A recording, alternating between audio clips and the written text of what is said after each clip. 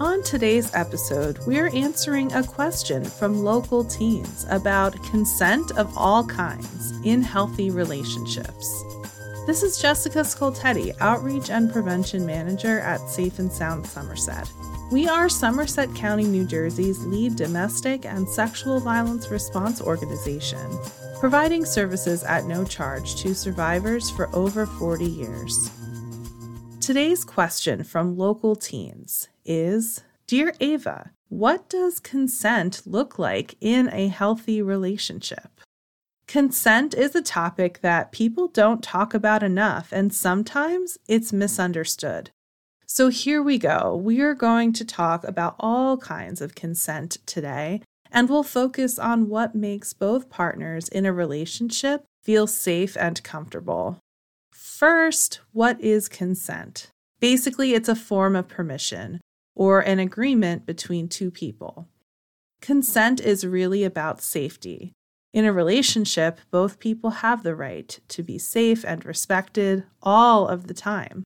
A lot of times, people talk about consent when it comes to sexual activity, but it's so much more than that. Consent is about setting and respecting boundaries. This could be for hugging, holding hands, being in someone's space, using someone's phone, talking about difficult topics, and more. Both partners are allowed to set their own boundaries when it comes to emotions, physical closeness, and sexual activity. In a healthy relationship, both people respect those boundaries. So consent for anything should be an ongoing conversation, but not in a way that pressures, guilts, or threatens the other person. Have you ever wanted to eat pizza one day, but not the next day? People are allowed to change their minds about things, right? So the same thing applies to consent. The key here is that the other partner doesn't get upset, threaten, or guilt their partner by saying something like, well, you wanted it yesterday. We also hear a lot of teens saying, you're being a tease and you're leading me on. This language shows that that person is not respecting your right to say no. Sure, they are allowed to be upset or disappointed about not being on the same page as you, but they still can't be upset at you. They need to respect your boundaries. Also, if someone is unsure about something like sexual activity and doesn't give an answer, the other partner respects that and doesn't pressure them. Consent for sexual activity has to be FRIES, or F-R-I-E-S. This means F for freely given, or no threats or pressure. R is reversible, so everyone can change their mind.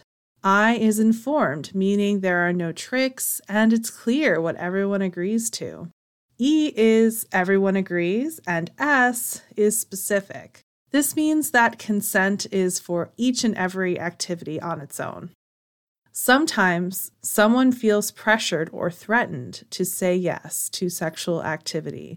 This is a form of sexual violence called coercion. In this situation, some people will say yes to survive or get through it.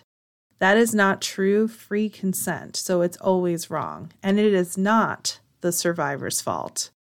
Consent in a healthy relationship for all activities means you are always checking in with your partner and respecting their boundaries. When both people do this, it sets them up for a healthy and safe relationship. To speak with an expert about relationship or sexual violence, call or text the Safe and Sound Somerset 24/7 confidential helpline at 866-685-1122 for supportive listening, information, and safety planning. Want to ask Ava a question? Visit our website at www.safe-sound.org/ask-Ava. Thank you for listening today. Join us next time here on Ask Ava.